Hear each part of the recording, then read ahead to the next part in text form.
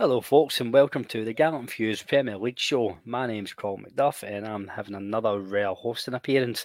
I'm one half of a duo tonight, and I'm joined by Johnny. How are you tonight, my friend?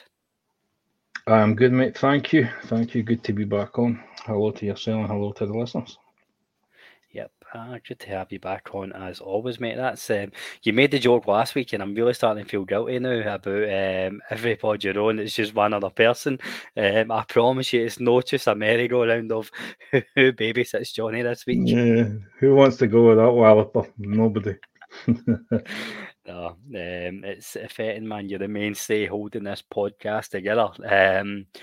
So quite a fair bit to get into, as always, with the world of the English Premier League. But first of all, like, eh,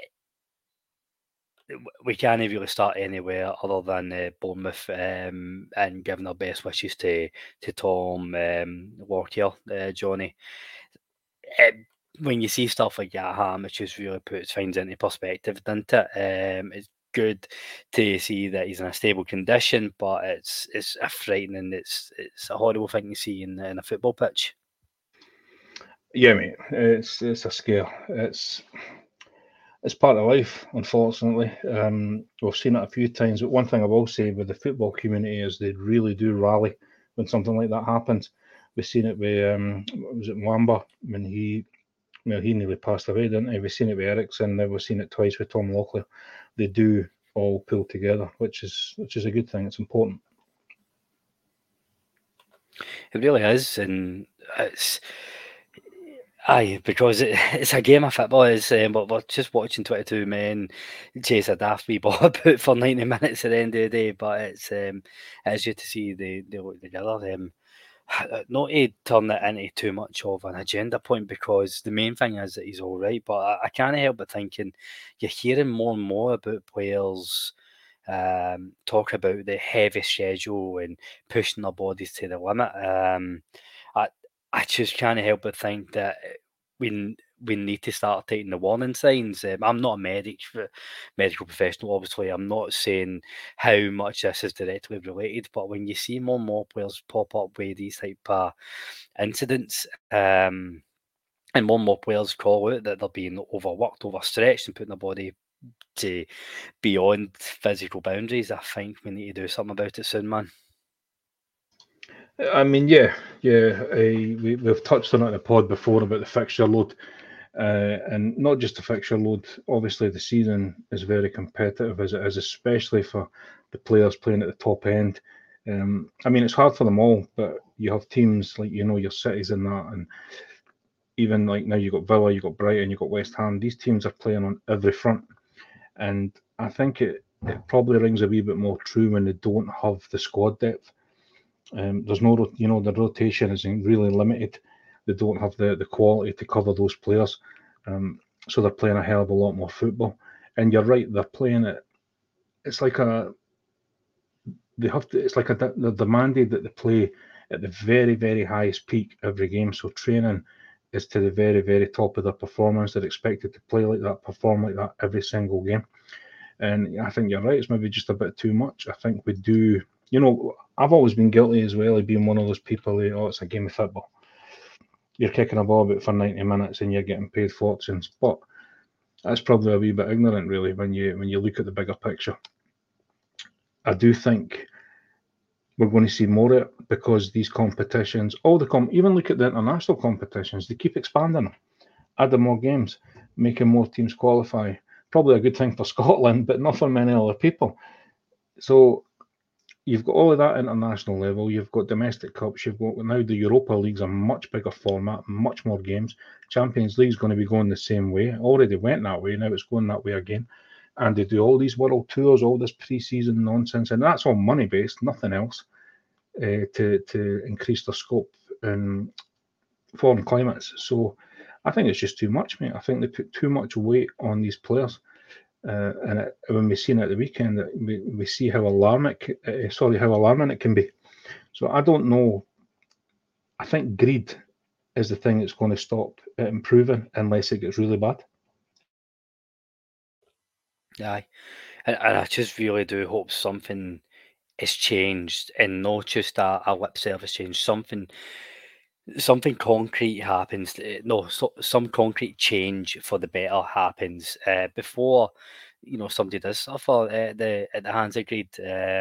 Because even you're talking about the Champions League, the Europa League, we now have the Conference League, so more and more teams are playing more and more football. The travelling involved alone, like all the listeners would have been in long journeys, long drives home, long train journeys, jet lagged after holidays, whatever you name it. But then to do that on a semi-regular basis, as well as your full-time job, pushing your body to the boundaries, it's just no, it's no feasible long term. But the main thing is right now, Tom Walker is stable and he's on the mend. But Yeah, the 100%.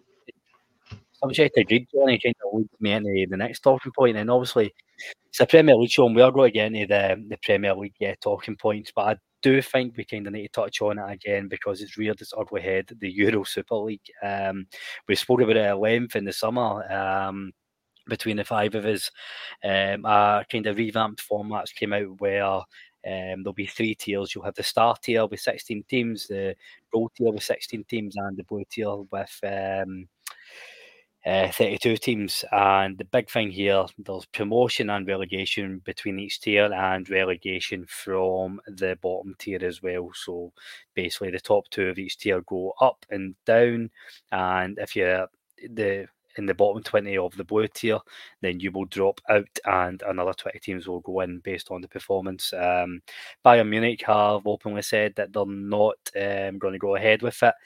Does that put the blocks on it straight away, or is there too much traction for the English clubs? I think again we come back to money, mate. It really does. That's the only thing enticing teams to increase their scope abroad, to rake in more cash. Um, I don't like it. I didn't like it originally. I thought it was just however you try to paint it, and it's the same with this one. However you're trying to paint it, I think it just spits in the face of fans. I really do. Um, the whole thing just. I keep going back to it, but it just reeks of greed, mate. I was looking over the setup you were talking about with the coloured system, and it just seems like a nonsense. And you seen the outpouring the last time. I mean, there was actual rage. Nobody wanted it. No fans want this thing, and they're still going ahead with it, which tells you that you are an afterthought. I'm an afterthought. Any fans are at every single game. They don't care. If they want to push it through, they're going to try. But and I still believe, mate. I still believe the power lies with the fans and the people. If they make enough noise, teams will back down. Slowly but surely they'll bottle out. One will go, two will go, and it'll domino fall again. I did get a counterpoint for Jamie. He actually voice noted me because I think he got when he seen we were talking about this, he was not. He was a wee bit gutted to be missing out on it, you know. So I said we've got to Just discuss it, and he just was like, before you read that out, I "Yeah, think it's only fair to point out the breaking news why Jamie's not here. Jamie Royals has returned to yeah." Seven Aside Football, and there will be a full post-match reaction available on the pod next week, dissecting his performance. Don't you worry, listeners. I'm just hoping he takes a photo post match, mate. I'm assuming he'll look like a hemorrhoid. Um, Yeah, I don't think it's ending well for the boy. So if you don't hear from Jamie in the next few weeks, you know why. Now he was saying that Champions League format, as it is, he said 92% of this current format is not populated by champions. They are not current champions. Right? It's all second, third, fourth. And he says the reason he thinks they do that is because some of these bigger clubs, he says his own club, to be fair to him, he says like your Liverpool or whoever else, they can still get these big names in the competition, which kind of rings true with these Super Leagues. It's very similar. So yeah, I think he called it a glorified. The Champions League is a glorified league. That was the word he used. Um, aren't the European Super League doing the same thing? We already have it. It's called the Champions League. Says UEFA, who are in charge of the Champions League, however, have been convicted of corruption 5 times. Are they any better than the people that are offering the Super League? Right. So I mean, he has a point, but then I would ring with that. I would say, well, why would we need to change it then? If it's pretty much the same thing. You know, if it's a similar format, it's the same kind of thing. It's kind of pandering to these bigger teams, which it is. They want the bigger teams in with the bigger following worldwide because it generates more money and more eyes, more TV money, and so on and so forth. Um, I agree with what you're saying about the Champions League. I think the Champions League has went way too far towards trying to cater to everybody. It should never be about that. It should be about champions. Should be the best of the best. I just don't like it. Mesut Ozil, I don't know if you read Mesut Ozil's comments on it. He posted something today. And he was saying pretty much what we've heard a lot of before, that as a player, he wanted to play in the best competitions, whether it be winning the domestic league, winning the Champions League, playing in the World Cup, the European Cup, so on and so forth. This is not about football. He was calling it anti-football, which is kind of where my stance is with it. Aye.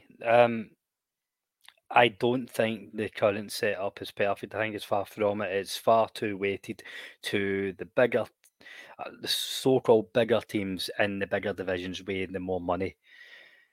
But this doesn't really improve it. It's better than its last incarnation, but like taking out the Scottish football bias that we have here, let's talk about somebody like Red Star Belgrade, for example. Right?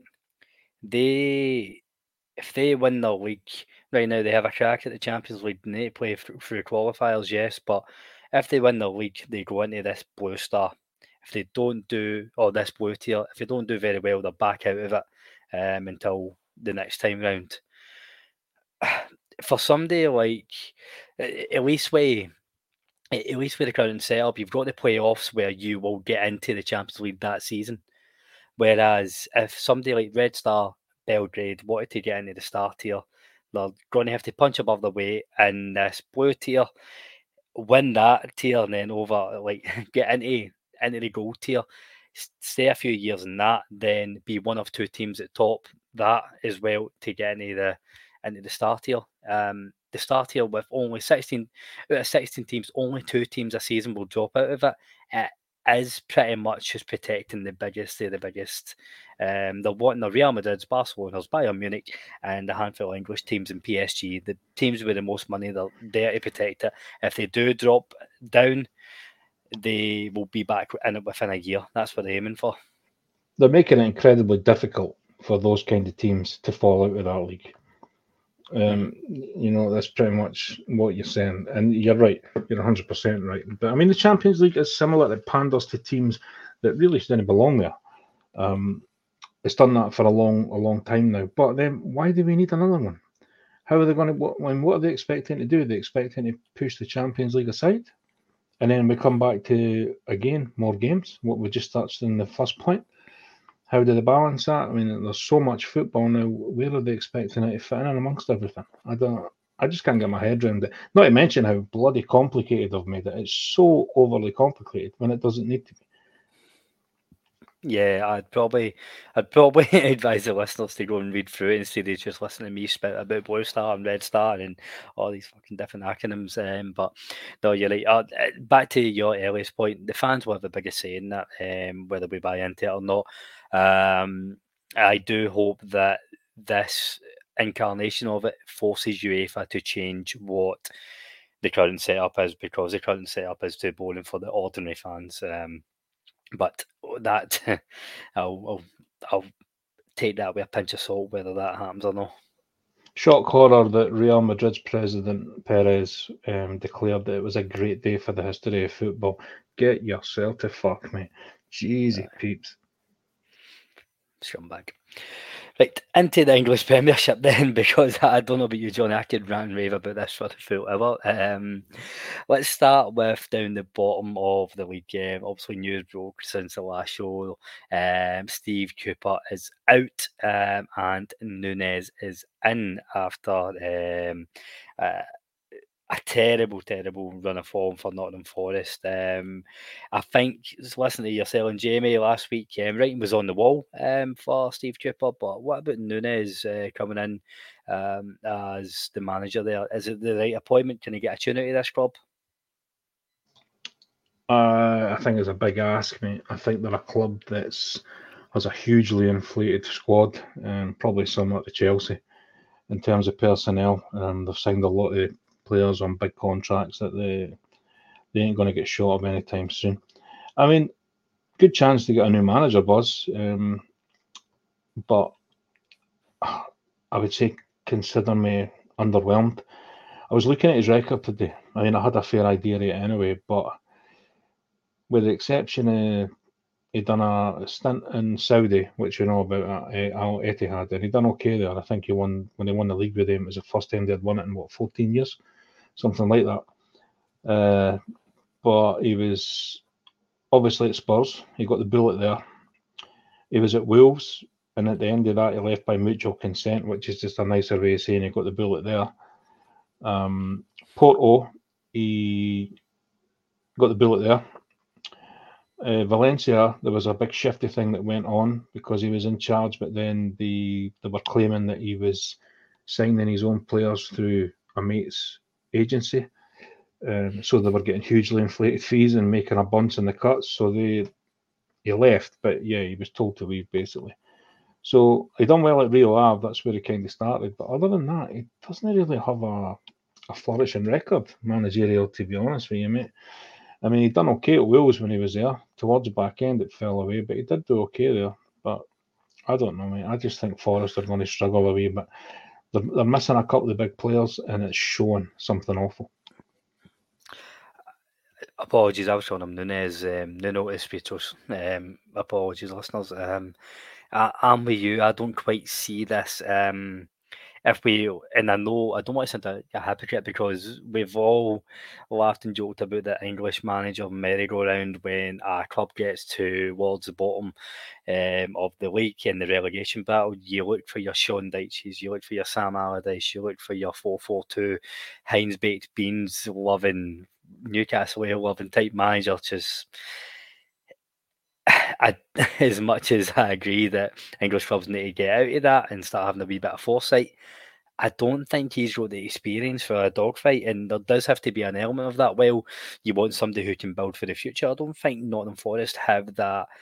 As you said, they don't have the right level of squad. They need to move on a lot of players. There's nothing really you can build on, and they're not going to spend big in January. I don't really know how he gets a tune out of this. He's never really done this in his career, the dogfight. He's always had clubs in the ascendancy. If you look back at Wolves, like they were terrific that year in the Championship, and then he managed to just keep that buzz for the year after, and really strong finish in the Premier League. But this is a completely different set of players. Mate, when he was at Spurs, he had a decent squad. I mean, obviously, he still had Kane, and there was some serious talent in that squad.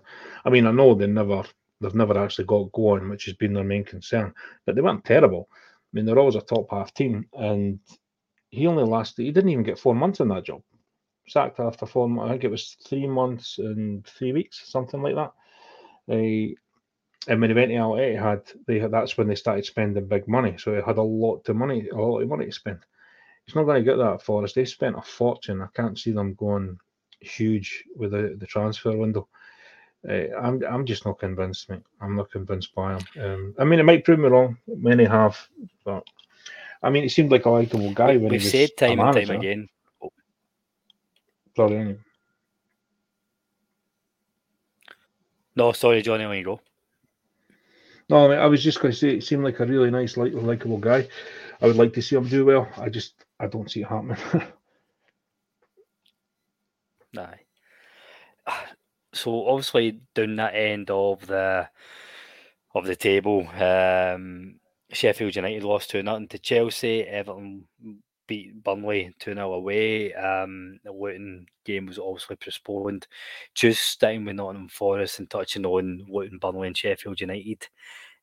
Is there still 3 worse teams in Nottingham Forest? Is that maybe what's going to save him? Where he just has to get a wee bit of it. He doesn't have to turn it around. He just has to be slightly better than what they're doing, and he's going to be safe because there's 3 worse teams there. Yeah, I think that's a fair point, mate. A very fair point. The way that's the way it looks just now. Sheffield United will be hoping to get a buzz with Wilder back. They've had pretty tough fixtures, and they're not getting any better anytime soon. Burnley really haven't got going at all. The only win they've got was obviously against Sheffield. I'll tell a lie, they've got two, that's a lie. But Luton seem to have got their shape a wee bit. Maybe they could do a wee bit, I don't know. Probably the least one I would have chose out of that bottom three, but recently Luton have looked a lot more solid.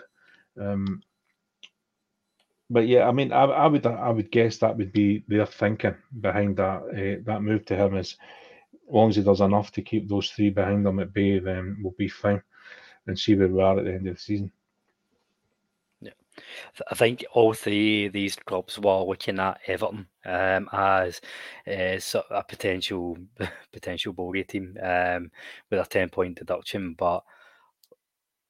So if you're Sean Dyche, you're probably looking for a 10-point deduction every 6 months, man. If that's the type of reaction it gets your players, that's 4 on the bounce, man. Up to 16 points into 16th place. Fair play. I've been heavily critical of the Sean Dyche appointment. I still don't know if he's the right man long term, but let's talk about Everton a wee while. Like, comfortable win over Burnley. And they're getting victories. They've completely surprised me. I was the same. I mean, I wouldn't say I was so much critical as Dyche. I don't really hate Dyche. I think he's very much Marmite. You know what I mean? He's just bland, boring, but does the job if that's what you're after. And that's pretty much what he's doing at Everton. He's got them pretty similar to when he had Burnley playing quite well. They are a team of bruisers. They are a team of bullies.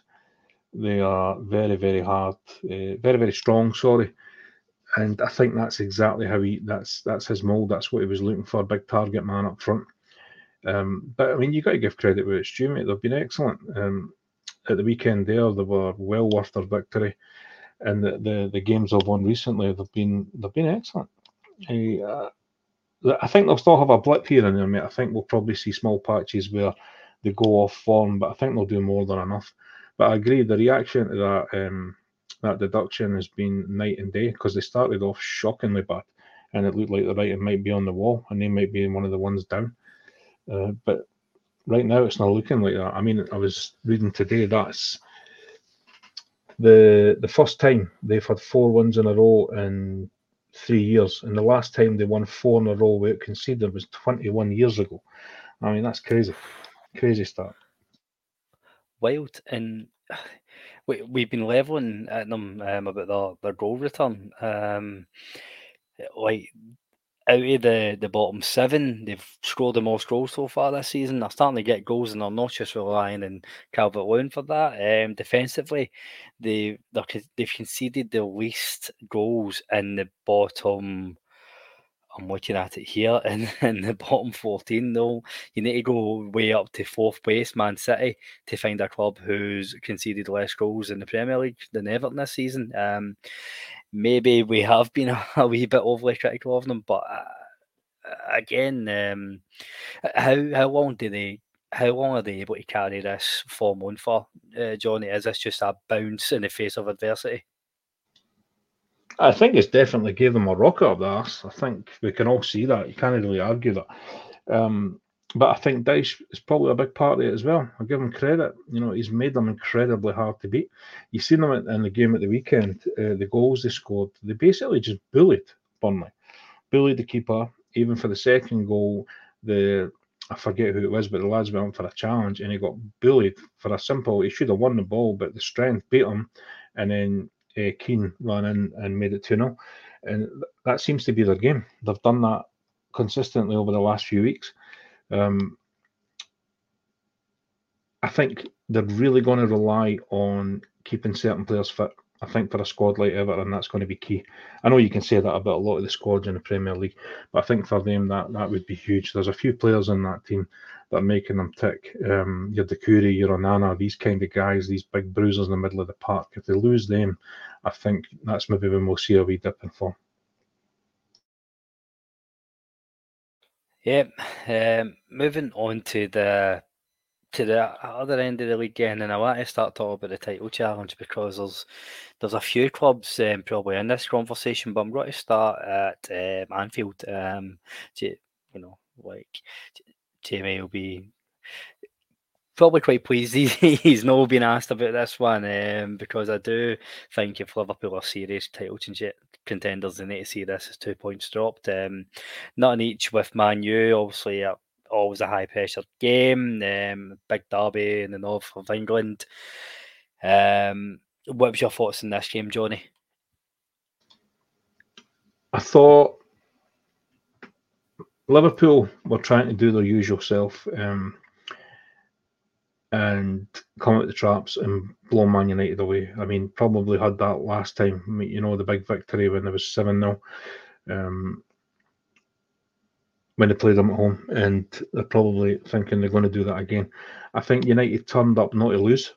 I think that's a manager under a lot of pressure. So it probably set them up that way, be dogged, don't give much away, and we'll try and come away with something. And to be fair, they should have scored first with Hoyland. They had the better chances early on, but after that, it was pretty much all Liverpool, and Man United had the backs to the wall. I can understand it. I'm not knocking it. Sometimes you need to do what you need to do to try and get points back on the board. But yeah, I think Liverpool should have won that game, probably comfortably, mate. I said last week, Liverpool have kind of went under the radar a wee bit. We talk a lot about Arsenal, we talk about Man City, even Villa's form, whereas Liverpool are ticking away and sitting well up there. And if we're talking about challengers, it doesn't mean they're going to be a challenger at the end, but right now they are. I think that probably suits them. They're probably enjoying that wee bit, not as much focus on them while they're still churning out results, and there's only 1 point between it now. I think I've seen probably a mixed reaction to the Liverpool Man U game, but I think it's far too harsh to be writing Liverpool off. I think it is very much a whip. I mean, you need to go back to April 2023 for the last time that they didn't score in a competitive game. It's wild, and you're right. They did set up their usual self. They dominated the ball. They had most of the chances. But it's a long season. You are going to have these blips here and there. And I think the important thing is that they just bounce back from it.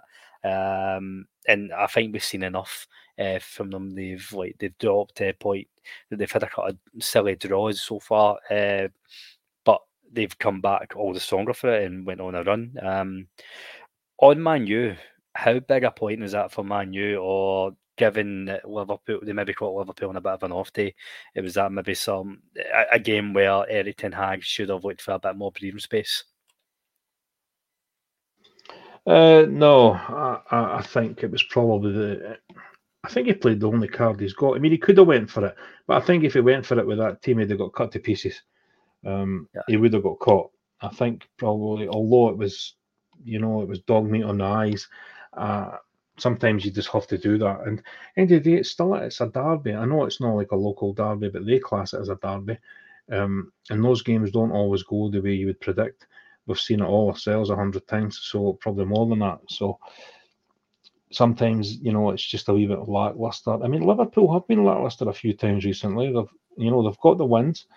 Probably similar to Arsenal when they've been getting wins, they've looked a bit off, grinding out results. Liverpool have been doing that too. But no, at the weekend there, I think for Man United, I think it's a good point. I think they'll be happy with it, mate. And they really, really need to start grinding points on the board. For all we think, we're talking about they're in trouble and things are bad. They're seventh, and they're only 9 points off Liverpool, I think, or maybe 10. But it's not the end of the world.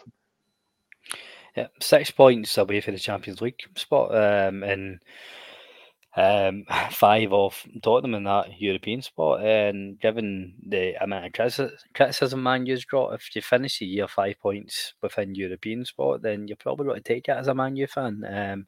If you can see the team on a bit of an ascendancy. Yeah, I mean, we spoke about that and all with Man United, that the scrutiny they're under. I would argue all day that there is no team in that league that comes under the microscope like Man United does.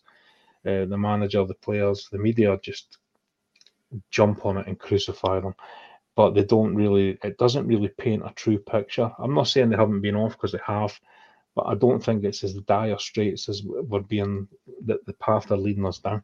He could easily get a few results and he'd be right back in the mix. With that in mind, because I've probably been guilty of this on the pod as well about Eric Ten Hag saying just with the amount of scrutiny and the amount of pressure, and when we're saying he's just X amount of bad results away for the sack or one game away for the sack, then you can't recover for that. I might maybe part of the problem. I might be falling into the guilty party here. Like basically, I'm asking, does he see out the rest of the season, and we just need to maybe ignore the noise a wee bit. I think that's the problem, mate. I think you're right in a way because I think the noise does cause a problem. It does create pressure and it does put fan pressure, even their own fans, on that manager. Sometimes where it's not really required because for me, I think there's far bigger problems at Man United than the manager. There's only many managers you can churn through and give the same excuse about losing a dressing room before you start thinking there has to be something else at play here. He said when he was brought in, he was there to try and remove the egos, hence why Ronaldo was moved on, which I thought was the right thing to do. And I think he has been trying that, and probably a few of them don't like it. But none of us know for sure really what's going on there. We don't know what kind of relationship they have. We're only listening to what the media tell us. And it's easy to buy into that. We all do it. But does the board listen to that? Do they get put under that pressure? I suppose that's where the question lies. I really don't know, mate, because I think that's what's caused the last 5 seconds is the noise, or at least it's definitely exasperated it. Definitely, and like the UK media, like it's why we have fan podcasts like this. The UK media do thrive in drama. If there is none, they will create some. So I think I maybe need to look at myself and talk about the Ten Hag situation because I'm still looking at the Man U expectations of 2003, and they're a different club. You're right there. Mate, you've just nailed it. They are a different club, and the Man United fans, a lot of them don't want to accept that. They don't have the squad. They have far too much deadwood. They have far too many players that are not at the caliber that they once were, because they had so much success for so long that when you look at it now, you just have to realise that it's still a massive transition. If they want to get back to that, there's a long way to go to get to there. So staying at the top of the league because I think we've both agreed that Liverpool are still firmly title contenders. And there's a handful of teams I think can really, well, it's not just the start of the season, but we're almost halfway through the season. And there's maybe I'm putting 5 teams in the conversation, but I think the other 4 teams have probably got more confidence because Man City are continuing to drop points. I might be putting too much weight or expectation on Man City there, but I think the more that they slip up, the more hope it gives the rest of the challengers because we know they can go into this juggernaut mode. But another 2 points dropped at home to Crystal Palace, 2-0 up, and in the second half, goals for Mateta and a 95th minute Olise penalty gets Palace a point. I should say to the listeners, obviously it's my fault again. I think the last few pods I've been on, I've told you about my last man standing picks. I'm in various last man standings, and you guessed it, had Man City in one of them this week, so I take the heat for that. But Johnny, time and time again, Man City kick in a gear in January, but I think there's only so many times you can say that they will pull it back in January. Where do you see them right now? I was just thinking about, excuse me, I wish I had checked that we're at 17 games now. That's 4 draws and 3 losses. I'd love to match that against the last few seasons and see the kind of record they had at 17 games. If they've ever had that many points dropped or if that's an average. Because they don't start slow, but sometimes they do start off the boil, dropping points here and there. We've seen it last season. Halfway through the season, they were already a fair chunk of the way off Arsenal, and there were people writing them off, saying it was Arsenal's year and Arsenal are going to do it at a canter. The problem is you first you have to know how the teams above Man City at that time are going to do. Are they going to handle that? How are they going to do injuries? We've seen Arsenal buckle last season. It could easily happen again.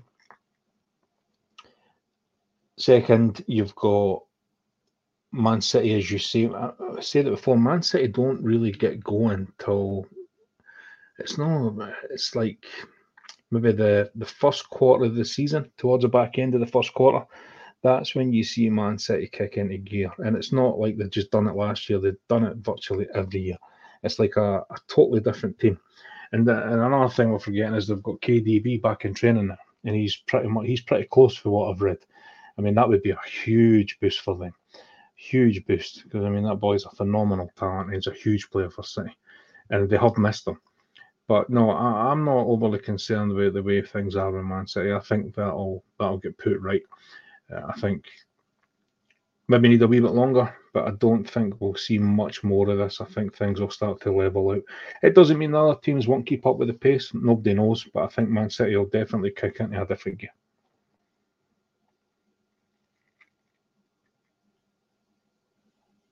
So last season, after 17 games, they were in 41 points. Season before, after 17 games, they were in 38 points. Both seasons, no, sorry, no, I've read that wrong. I'll just go away last year. 41 points after 17 games, 2 points behind Arsenal. I think you do make a good point on Kevin De Bruyne coming back, and obviously they were missing the main man, Erling Haaland. But even without they two, they still have the strongest depth in the league. They do that. So bring back two of arguably the greatest striker in the world right now. Kevin De Bruyne, he's in the top 5-6 midfielders in the world. Bringing that into your squad, it would change any team's title challenges, but just adding that onto the strongest squad, it's a game changer. But I don't know. Like I think, how many times can you do it? And I might be underestimating the genius of Pep Guardiola here. How many times can you just turn into switch on the relentless button in January? Is it maybe because you've got, like in the first half of the season, a lot of Champions League football, League Cup football, then it gets to the business end? But I don't know, how many times can you do that? I might be sounding silly in May by saying that.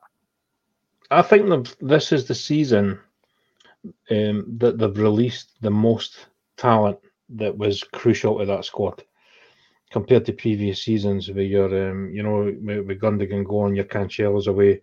There was more than that, but it'll come to my head. But they were huge players for City, especially in that treble last year. So yeah, I mean that has to leave a mark, definitely. And I get what you're saying. I do get what you're saying.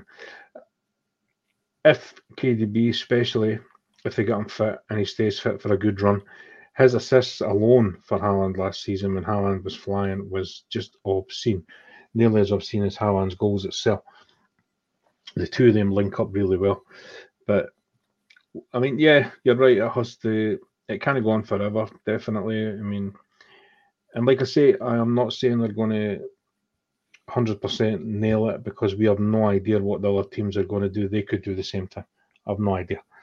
But I do think they'll be there, and I do think they'll still be the team to beat. I do, especially with that kind of talent in the squad. When you've got those kind of players, even if you've lost a few, I think they have all the momentum, and I think they hold the flush. Aye, they do. And just moving on to the other teams, then league leaders Arsenal, 3 points behind where they were last season, but they've put a gap of 5 points between themselves and Man City, only a point ahead of Liverpool and Aston Villa. I thought this might have been a tricky tie for them. They did leave it late to really cement it. Jesus getting the goal in the 53rd minute, then Havertz putting it to bed in the 87th, and you find with a one goal lead, Brighton always have a chance of getting back into the game. But it's, they go over the line, and again, second half of last season, maybe games they wouldn't have got over the line, and maybe the pressure would have built a wee bit. But what was your thoughts in that game? To be honest, score-wise, it was pretty much what I expected. I think I actually predicted 2-0 in the wee prediction league we do. I think Brighton are maybe suffering a wee bit now with the Euro football, and they're probably getting more injuries due to that with the extra game load that they've had before. I thought it was pretty standard for them, mate. Pretty much a straightforward win. Brighton are always dangerous, you can never ever write them off. But I just think they are maybe, I wouldn't say struggling because they're still winning games. They're probably just not as consistent as they were before, sorry. But we spoke about this again, I think pre-season we had said, especially your Brightons, your Villas has probably been the more surprising how well they've dealt with it. Newcastle, we're seeing that decimated squad. Excuse my dogs. Again, I think it just comes down to fixture load. So I think Brighton are probably, it's not the Brighton I would have expected to see. I guess that's what I'm trying to say. But I mean, Arsenal were pretty professional and got the job done. But I mean, it's still, like you say, it's very, very close up there, mate. It's not like last season where they were creating a gap that, there's virtually nothing there. Aye. And I think the question will always be labelled to Arsenal if they can go the distance until they actually do go the distance because it's been so long since they have been serious title contenders year on year. Last year was very much outlier. They don't do it consistently. So that is just something they're going to have to deal with in the pressure. Just on the Brighton point, just to kind of jump away from the top of the league and we'll go back to it. At time of recording, they're getting beat 1-0 away to Crystal Palace. And we have said it till we're blue in the face about Brighton struggling with the European football. So Newcastle now don't have any. Newcastle, Man U, neither of them have any European football after Christmas, and they're in 6th and 7th place. West Ham, while they are still in European competition, they tend to cope with it a wee bit better. They've coped with it in recent years better than Brighton have, and they're probably more used to it by now. Chelsea just 4 points behind Brighton, and there still is maybe the opinion that they might come good at the end of the year. I don't see Brighton getting European football, if I'm being honest. I think I've been worried about this for a couple of months, and I think halfway through the season, I think it's a big ask for them to get that, particularly when they are going to be playing Europe, the knockout tournaments after Christmas. Yeah, I would expect to see it level out a wee bit for, with Man United and Newcastle, especially Newcastle. I think we've seen it more there, but they've been desperately unlucky with injuries. I mean, it's a horrendous list, and they're slowly recovering, but they're still miles off. But I never realised, I actually only noticed this today, how that Brighton actually have quite a heavy list to sell. And so, like before tonight, they've got Enciso out, who was huge for them. He was starting to come into his game, the young lad. Estupiñán's a big player for them. He's out. Ansu Fati, who they brought in for Barca, he's out. Lamptey out. Sonny March, I mean, he's a cracking player. He's out. Joel Veltman, huge for them. He's out. And Webster. So, I mean, that's every one of them's a first team starter. That's what did I say? There's 7 or 8 players out. So take that, add in the heavy fixture load. I think that's when you start getting more and more injuries and it gets harder to cover it. I think that's what we're seeing with Brighton. They don't really have the depth for using more and more kids who don't really have Premier League experience. So it's quite, and I don't like to see it. I have a wee bit of a soft spot for Brighton, but I suppose that's part of the game when you want to compete on every bit of competition you can. Yeah, and I think there's no harm in getting to a level and saying, okay, we didn't quite prepare for this. Let's go again and fix it next year. Like I think I'd be heartbroken if they regressed and they started going down the leagues as of next season. I think teams like Brighton and Brentford, build from the bottom up, and they're sensible with their infrastructure. It's football clubs run properly, unlike the likes of Man U. So I Yeah. do think they'll have enough to bounce back. If they don't get European football, they'll bounce back next year, I think. But yeah, I think it's okay and just getting to a level and seeing, right, we weren't quite prepared for it, let's go again. I think you need a huge slice of luck, Colin. I think you really do. When you want to sustain, whether it's just consistency or a challenge or winning a trophy, you need a lot of luck, especially with injuries. You've seen perfect example was Liverpool's title win, and it's not a dig, Jamie, when you listen to this back. You would admit it yourself, but they had the best run of luck with injuries that season. They had a thin squad.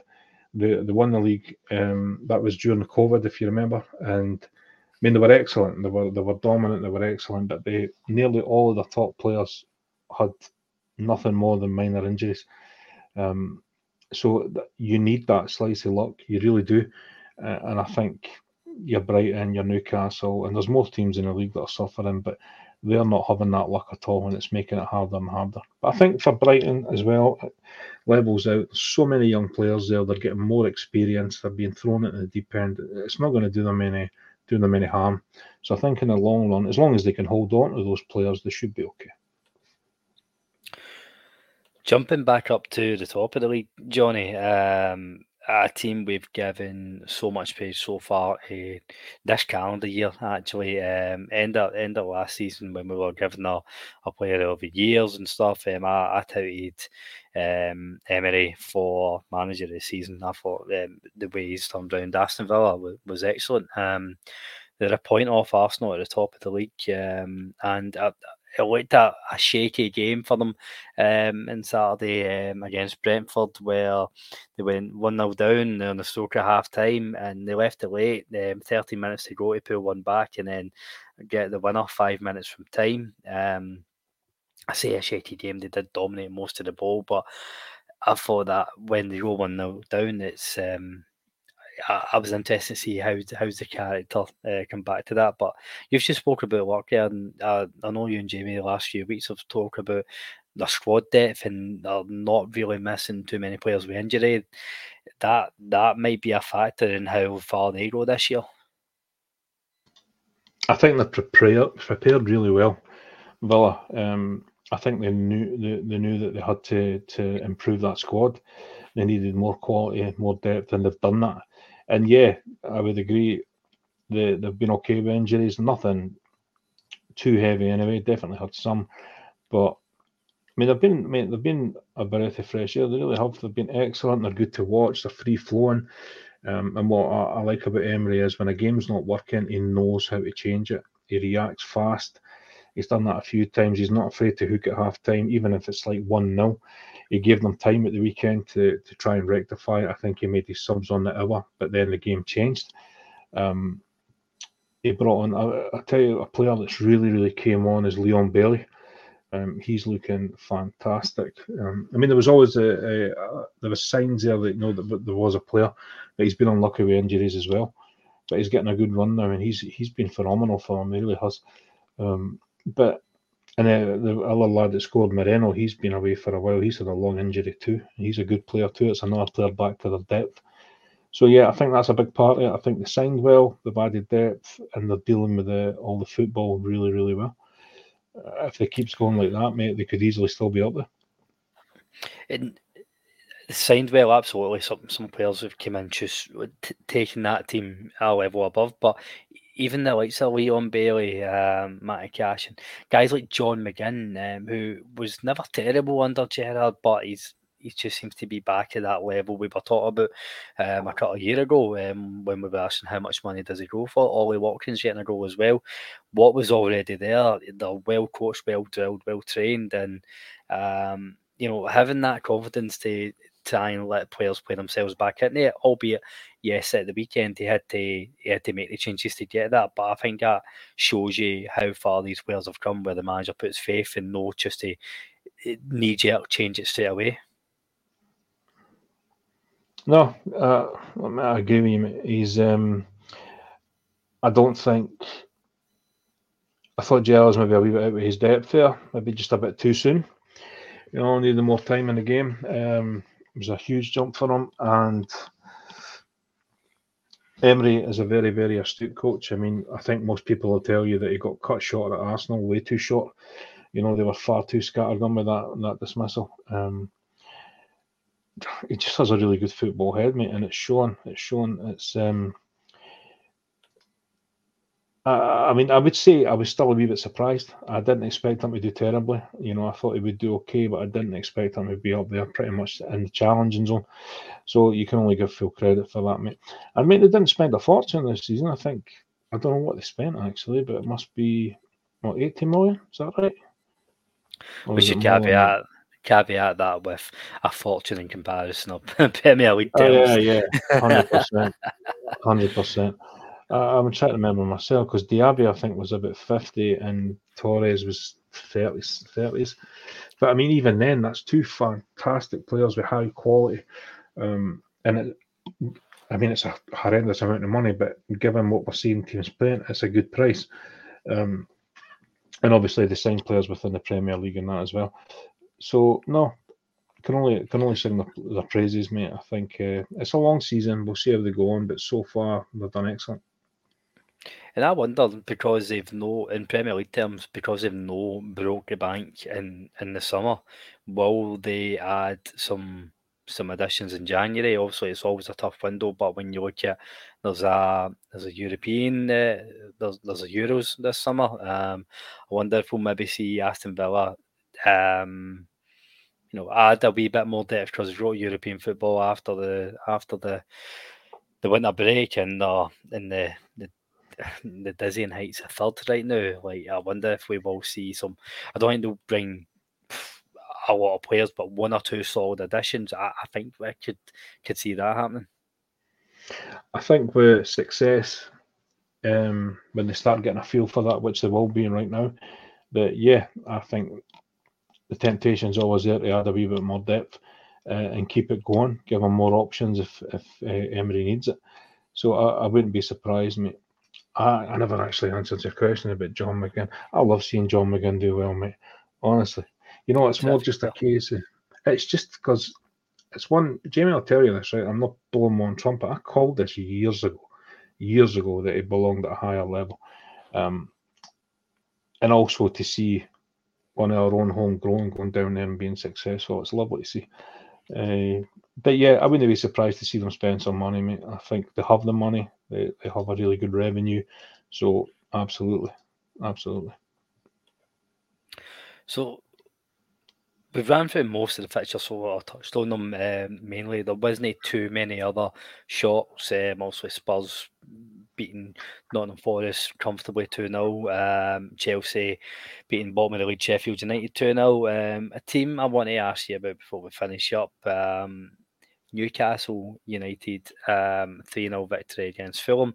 Fulham have looked all right the past few weeks. And Newcastle obviously been kind of stop-start in general, with first time in Europe in a long time, ravaged with injuries, as you said, but pretty, obviously they're going down against Fulham, going down to 10 men would have helped at no end. But how did you see their performance on Saturday? That was Fulham, yeah. Well, the game in general, Fulham and Newcastle. Yeah, no, I'm just remembering the fixtures, mate. I'm heads a bit scattergun today. Yeah, it's they've been a wee bit erratic, really, but I kind of put that down to so much extra football. And like you've just touched on, the injuries are horrendous. They're always going to be up and down when you have that many players out. I mean, their defence has been a complete patch-up for weeks and weeks now, and they're playing some of the best teams in Europe as well. But I mean, that's a good result. When you look at the way Fulham have been, because that was prior to that game, Fulham had scored, I think it was 16 goals in 4 games. Mm-hmm. Before that, I mean, obviously Liverpool beat them, but they scraped that one. I mean, Fulham were excellent in that game as well. they turned over Wolves, and then they go and stick 5 past Forest and 5 past West Ham. I mean, the West Ham one was a complete shock result. So I maybe expected a wee bit more for Fulham. But then you have to give the credit to Newcastle. I think it's a good result for them, mate. It was in between Champions League games as well. I think when we get, like you said, they're coming out of European football. I think once that happens now, and you'll start seeing once the injuries start coming back to full fitness, I think we'll see a much stronger Newcastle, well, much more consistent anyway. Yeah, I'm looking forward to seeing how they do get on, because I was surprised when they didn't sign heavily in the summer, because I thought after such a strong season last year they would have broke the bank and really went for it this year. So I'm interested to see how this squad copes just with domestically for the second season without the distraction of European football, because it still is, like at the bare bones, it is still a really decent squad full of talent. I think the crazy thing was with the squad was, go back a few weeks, maybe a wee bit more than that, they had a horrendous amount of injuries in defence. I mean, it was really bad. They're still missing. I think Fabian Schär's got a knock now. Kraft obviously took a dun at the weekend, courtesy Levi Colwell, and then Target's out as well. But now in the middle of the park, it's kind of flipped. Now they're missing. Gordon's got a knock for this weekend. Joe Linton's out. Jacob Murphy's out. Anderson's out. Harvey Barnes is out. Tonali's obviously missing. And Joe Willock's out as well. So midfield-wise, other than trying to think, Bruno, Almiron, I think Longstaff's just back. After that, it's kids. So now the midfield's absolutely toiling as well. You know, it's weird how it's flipped positions. But the Newcastle spending, one thing I was considering today was, I kind of think the same. I think we kind of expected that money to come in, and obviously they have to balance the financial fair play and that, so that kind of constrains them. But I expected to see far more activity as well.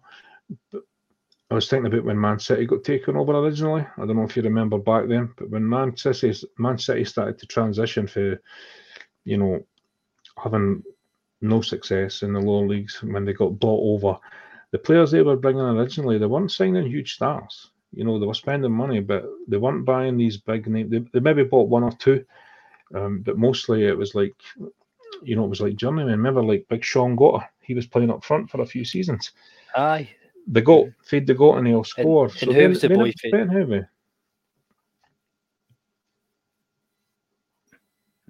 And I who's never the boy heard that that got for one. Blackburn? Was it Rocky Santa Cruz? Did they sign him? Well, they had. Who's the boy Remember, that got for Blackburn? Was it Rocky they Santa Cruz? signed. Aye. I'm trying to remember. They signed. They signed the Brazilian lad, the really tricky winger. I can't remember his bloody name. Is it? No, it wasn't Beto. Robinho. Yeah, that's the one. That was me. I think that was their first real star signing. Yeah, you're right. He did go to City. He went to City, Blackburn to City in 2009. He was there for 4 years.